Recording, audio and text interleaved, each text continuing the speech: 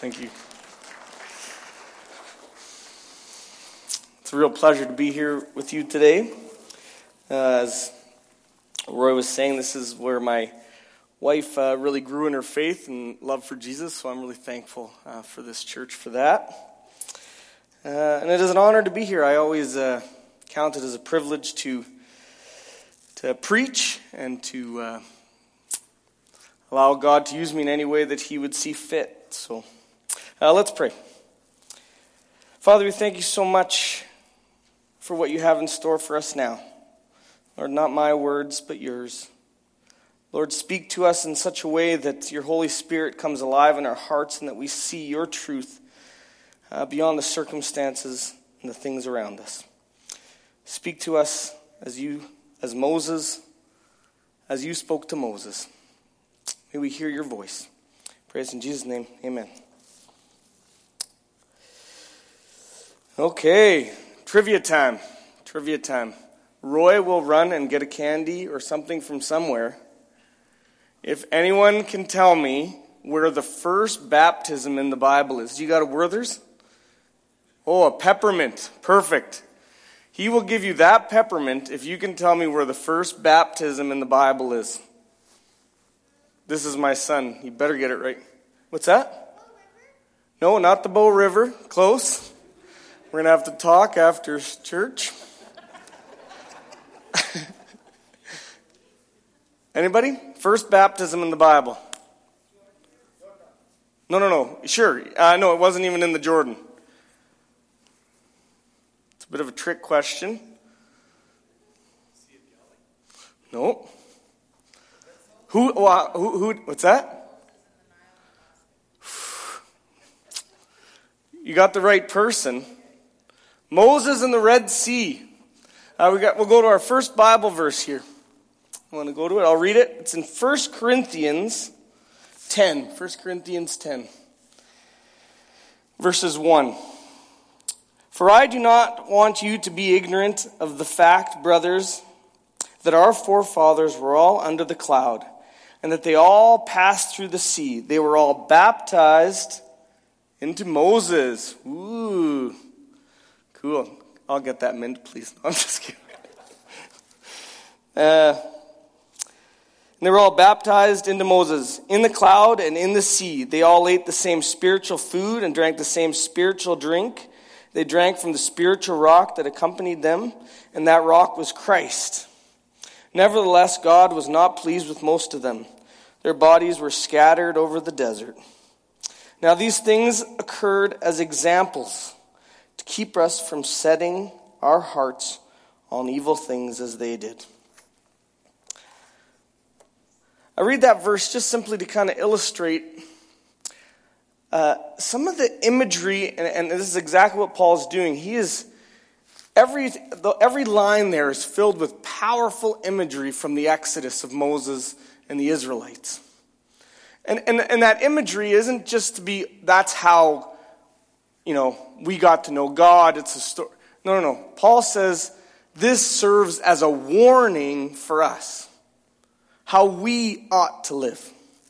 And so, and that's what I want to do today. I want to look at the Exodus. What are some of the things in there that can speak to us today and how we relate to God and how God is relating to us? So, let's set the scene here. The Israelites have been enslaved for 400 years, okay? And they start to grumble and complain because they've been in slavery. They're God's people. And for 400 years, they've been enslaved in Egypt. Their slave masters are mean and cruel. People are dying under the whip. And it is not a good situation. And they are crying out for freedom.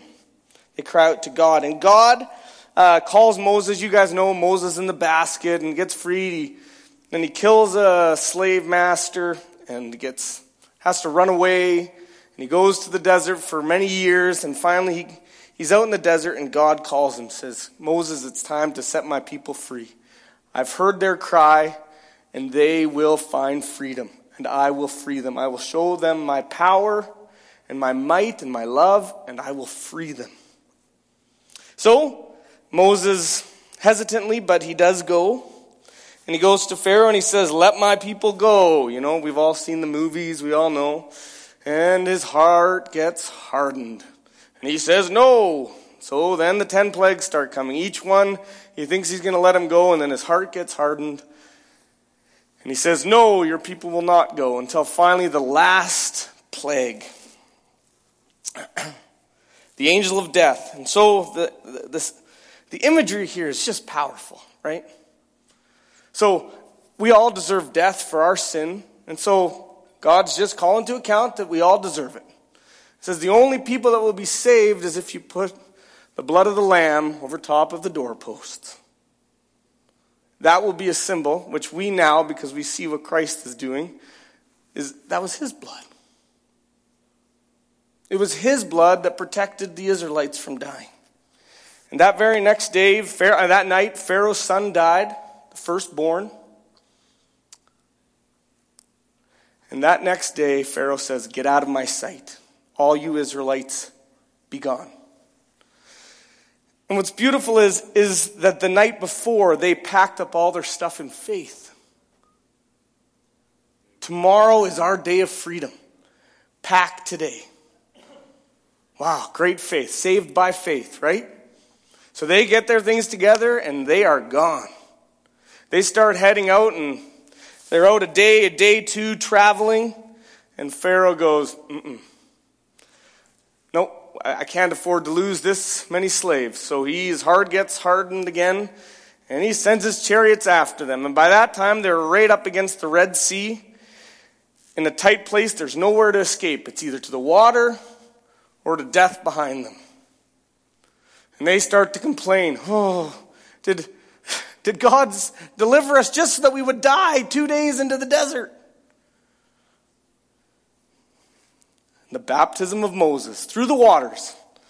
Moses puts out his staff, the waters part, the Israelites walk through on dry land or on the other side, and as the Egyptians are following close behind, they're in there, and the water comes back down, and there must have just been a giant sigh in relief. We're free. We've been saved. We have a future. We no longer have captors. We don't have to be whipped. We don't have to work. I can choose to do nothing during the day. I can just Netflix binge all day.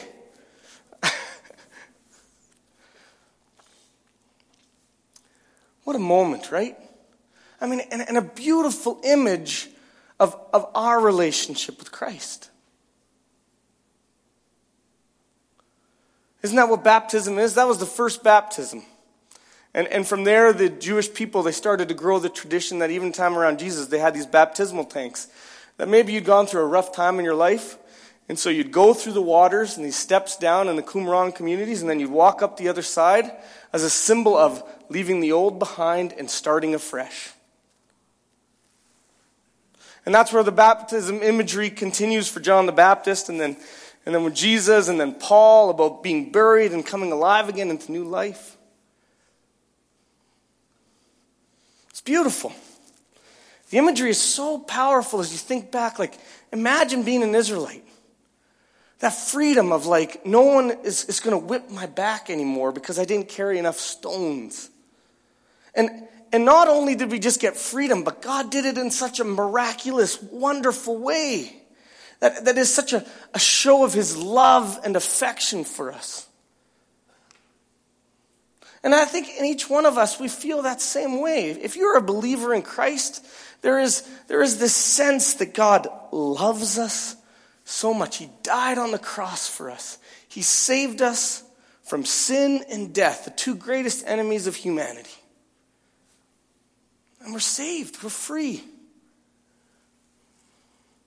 Who here today believes that? Yeah. And we believe that. I mean, to be a Christian, you have to believe that. But that we are truly loved, it is an amazing thing. Freedom.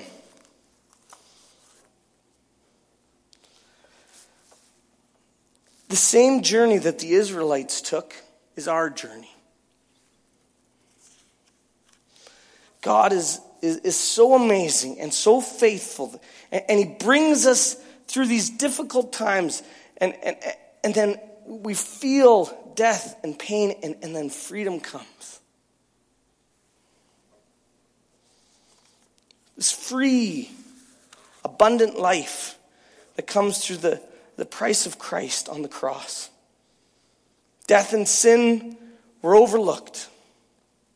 Just as the Israelites, their sin was overlooked with the blood over top of the doorposts on the cross. God pursued them, freed them like he pursues us and frees us. God is great in love and unceasing in grace.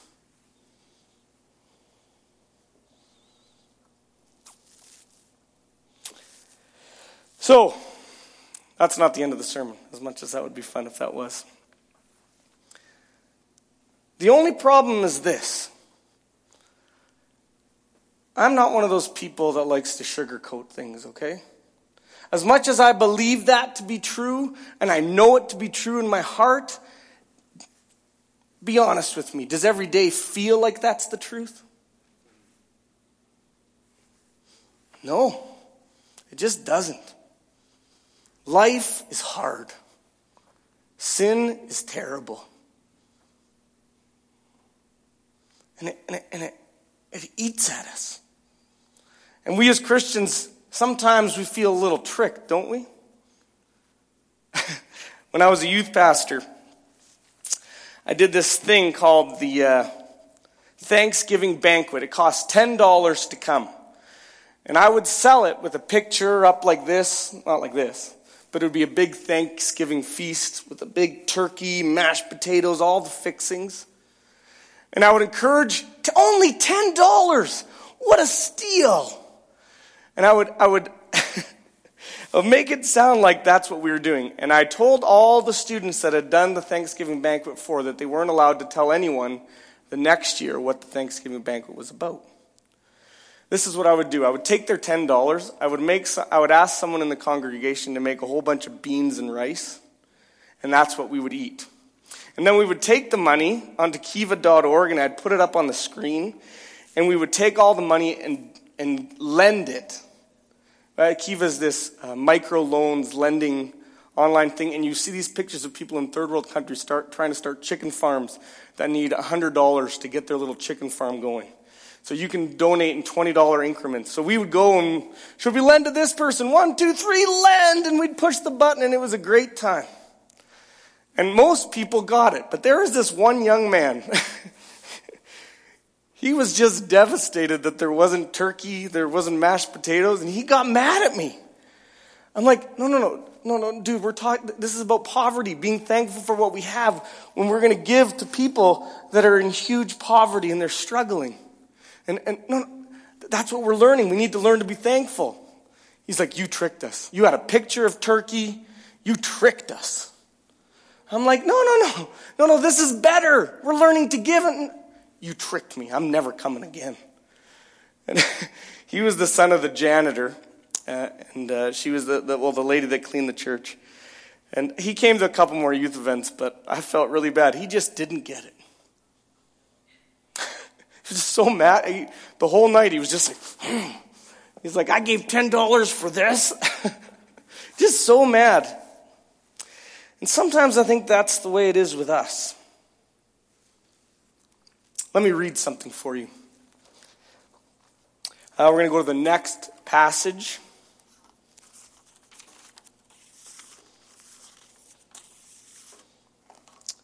Exodus 15.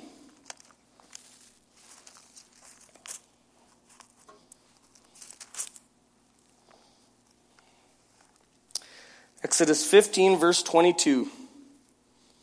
Then Moses led Israel from the Red Sea. So they just found their freedom. Okay? They had just seen the 10 plagues. They'd seen God work.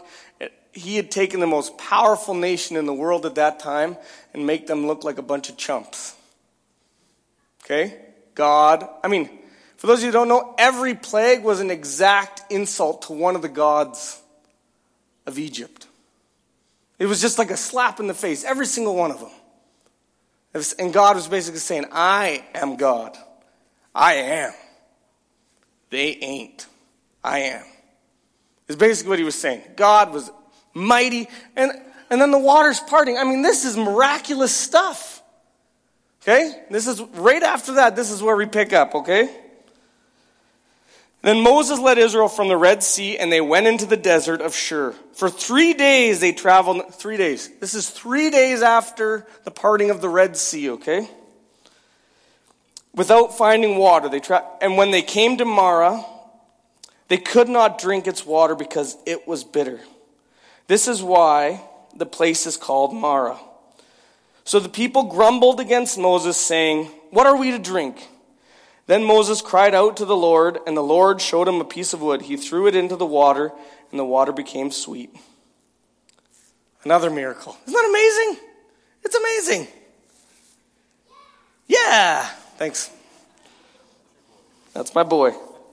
Right into the Bow River. There the Lord made a decree and a law for them, and there he tested them.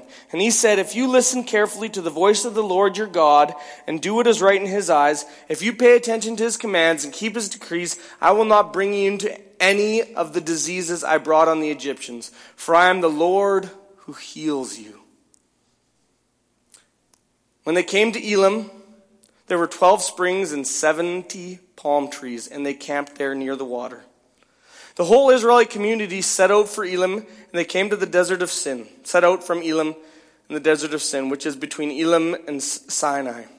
And on the 15th day of the second month after they had got out of Egypt, so we're like 2.5 weeks from the Red Sea, okay? The Israelites said to them, if only we had died by the Lord's hand in Egypt. Are you kidding me? If only we had died by the Lord's hand in Egypt. There we sat around pots of meat and ate all the food we wanted. But you have brought us out into the desert to starve this entire assembly to death. Then the Lord said to Moses, I will rain down bread from heaven for you. The people are to go out each day and gather enough for that day. In this way I will test them to see whether they will follow my instructions. On the 6th day they are to prepare what they bring in, and that is to be twice as much as they gather on the other days. So Moses and Aaron said to all the Israelites in the evening, you will know that it was the Lord who brought you out of Egypt. And in the morning you will see the glory of the Lord, because he has heard your grumbling against him. Who are we that we should grumble against us?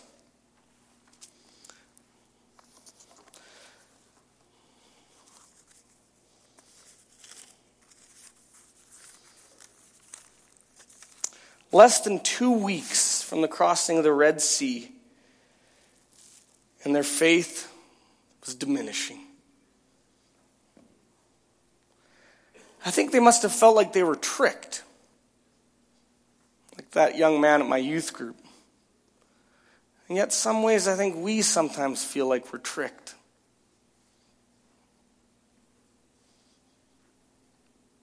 We receive Jesus, we receive forgiveness. We are told that we are entering into the kingdom of heaven. True.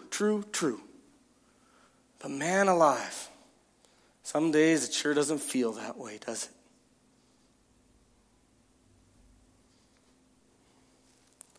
See, what the Israelites were entering into was a time of building trust with their God, of creating a more intimate relationship of dependency upon their God.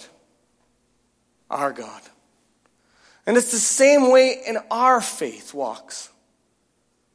If our lives were just easy and it was milk and honey all the time, then we wouldn't have to depend on him. We wouldn't have to say, God, I don't know how this is going to work out. We got no food, we got no water, but my faith is in you, and you are good. And you have brought us out of slavery. You have forgiven us from our sins. You are good, loving, and you will take care of us. That is a constant thing in our life. No matter what stage of Christianity you're at, more dependency is asked of us.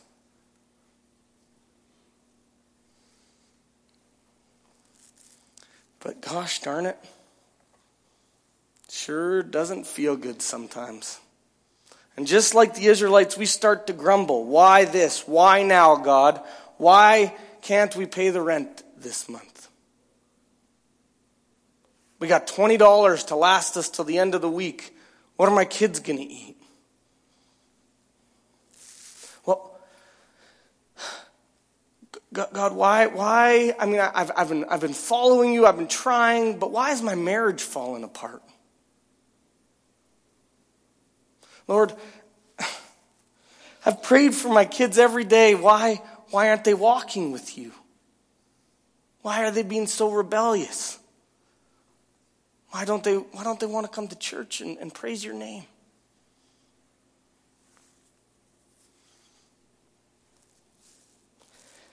This Christian journey, the circumstances we face are hard. And one of the biggest mistakes we make as Christians, and the same mistake that the Israelites made, is they believed that their Christian faith had to end in a destination. Some of you are going, well, are we going to heaven?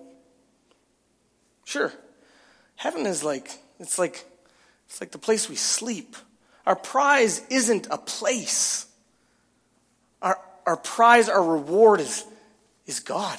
It's Christ. His presence in our life. Our dependency in His love. That relationship is the great reward. And when we're aiming for something else, milk and honey, some sort of other thing, that job, this perfect life that we want, we've missed it. Yeah. Amen.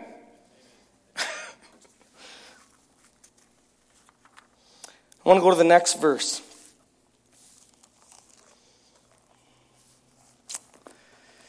We're going to pick up chapter 14. Numbers 14. There we go. That night, all the people of the community raised their voices and wept aloud. Okay. Oh, sorry. I gotta give you a little back. Where are we? So, after they left there, God gave them food, and they started there eating their manna, and they traveled to Sinai. And that's where God gives them the law. And they receive the law, and they receive how they're supposed to live, which is a great gift from God. I mean, this is a brand new nation. They didn't even know how to interact with each other. Okay?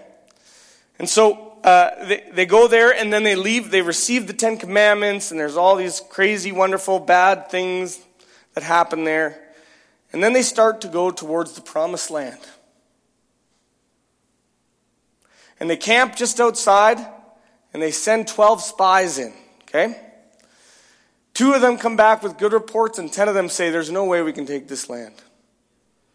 Okay? And that's where we pick up.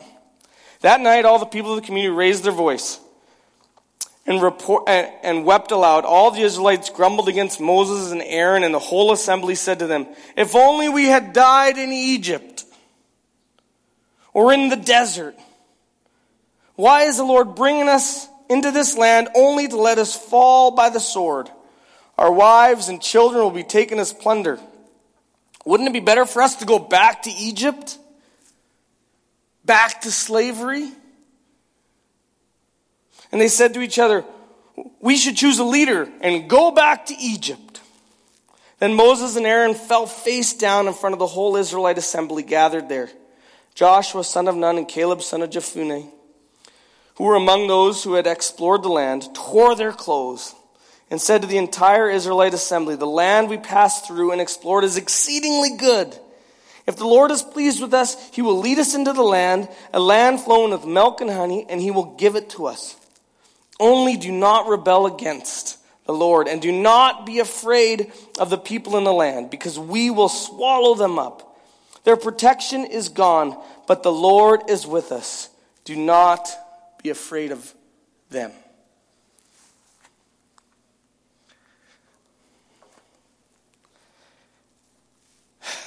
God had given them the law. He had shown his power and might and love and grace.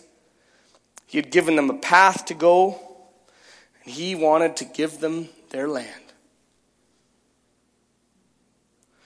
But the fear of taking what God is offering kept them from entering the promised land that day, and they would have to wait another 40 years till all the people that grumbled and complained died. Fear of having to fight off the people that were in the land that was promised to them. Did they not just see what God had done in Egypt? Was he not powerful enough to do to the Philistines and the Amorites and the Cushites? Was he not powerful enough to push them out just like he dealt with the Egyptians? And that is the same problem that we face.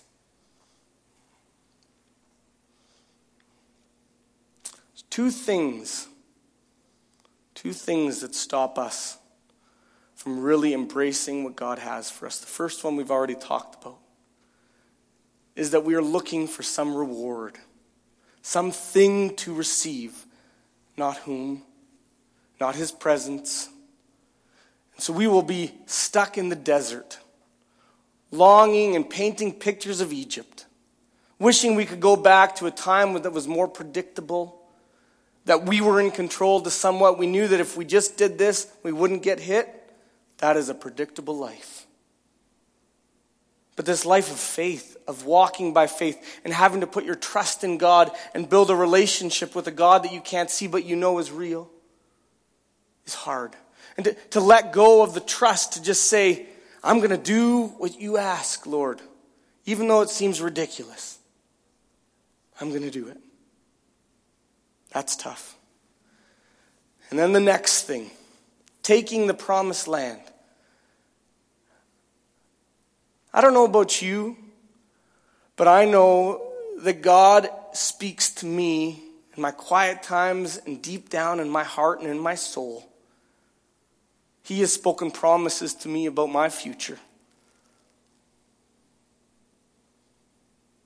And I'm going to assume he has spoken to you too. And he has said, I've got places for you. I have things for you to do.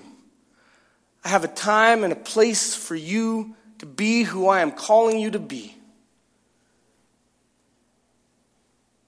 But there's some giants that need to be slayed. There's some people, there's some things that need to be pushed out of your life, your family, your situations, and it seems too hard to do. I'd rather just go back and stay in the desert, stay in the sand, because that promised land just seems too hard to conquer.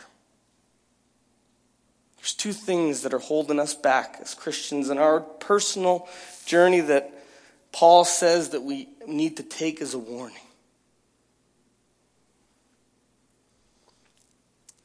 What are the promises in your life that God is saying, this is what I have for you? Or this church?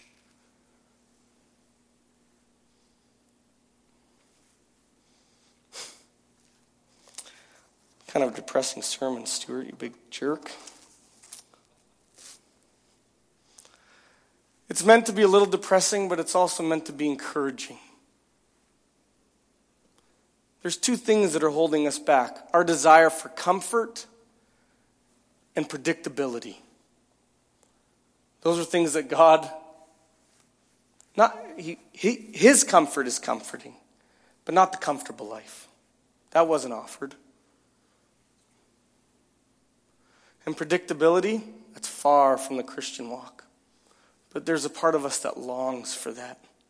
And that keeps us stagnant in our faith. And then our fear of moving forward to the promises that God has for us keeps us from taking the land.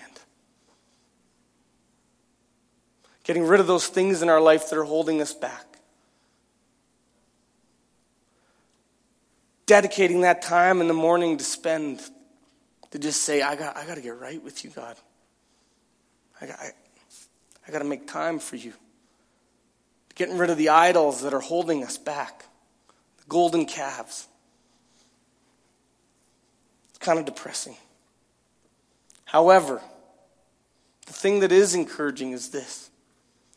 Is the God that rescued the Israelites and saved them is the same God today.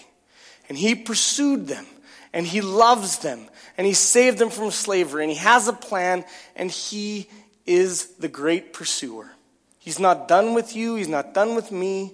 And he is the hound of heaven. He's wanting you to find all that he has for you. And he is going to bring circumstances in your life, and he will continue to do it until you give in and find what he has for you. He who has began a good work in you will continue it until the day of Christ Jesus. For this church, for you. So we can sit there and get depressed that we're not doing our part, but God's not giving up on me, and he's not giving up on you. He loves us, and he cares about us. He's got a plan. Are you on board? Let me pray. Lord, we just thank you for these stories that just kind of can move us and illustrate the same things that are going on in our struggles. Lord, as Christians, we have this tendency to kind of downplay this stuff and pretend that everything is good at the surface. But if we don't deal with this stuff down here and get rid of those idols, and want you as our greatest reward, we are going to stay in the desert. And it is going to feel terrible. We want you, Lord Jesus. We want what you have for us. We want your promises, your future, your presence in our life. Open our hearts. Give us the strength. Give us the joy to receive what you have for us today. Lord, we love and we praise you. In Jesus' name, amen.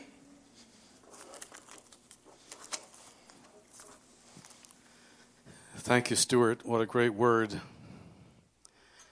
If you're here today and you don't know Jesus Christ as your personal Savior, you're kind of still in that life of bondage and slavery without a Savior, you can receive that same forgiveness that most in this room have received. And all you need to do is acknowledge the fact that, as the Bible says, we're all sinners and we need forgiveness. And asking Christ to forgive you and transform and change your life. And he puts his Holy Spirit in us, which is an amazing miracle. And wants to lead us and guide us and demonstrate to us all the time how much he loves us. As Stuart said, it's not always easy, but he's always there. Always, always, always, he's always there. And all you need to do is just pray a very simple prayer. Dear Jesus, I'm a sinner. Your word says I am, and I know I am. But you died on the cross for me, and I ask you to forgive me my sin and take it away. Put your Holy Spirit, your presence inside of me. And help me walk this life, because we all need help to walk it. And thank him. And then tell somebody the decision you've made. It's important to tell somebody. And continue to pray. And if you don't have a Bible, let us know. We'll give you one and read the Bible. And spend time with him. And Father, I thank you for the word that Stuart has shared. I thank you, Lord, that your love is everlasting. You're faithful and true. For each person here, we pray, God, that you would help us to understand, as even has been shared with us so adequately this morning, of the things that sometimes we're afraid of and we're not willing to give up. And Lord, let it be for more than just comfort for us. For Lord, you are concerned more about our character than our comfort, and you want us to grow, and we thank you for that. So, church, may the Lord bless you and keep you. May the Lord make his face to shine upon you, be gracious to you, lift up his countenance on you, and give you peace. In the name of the Father, the Son, and the Holy Spirit. Amen. God bless you. You may want to ask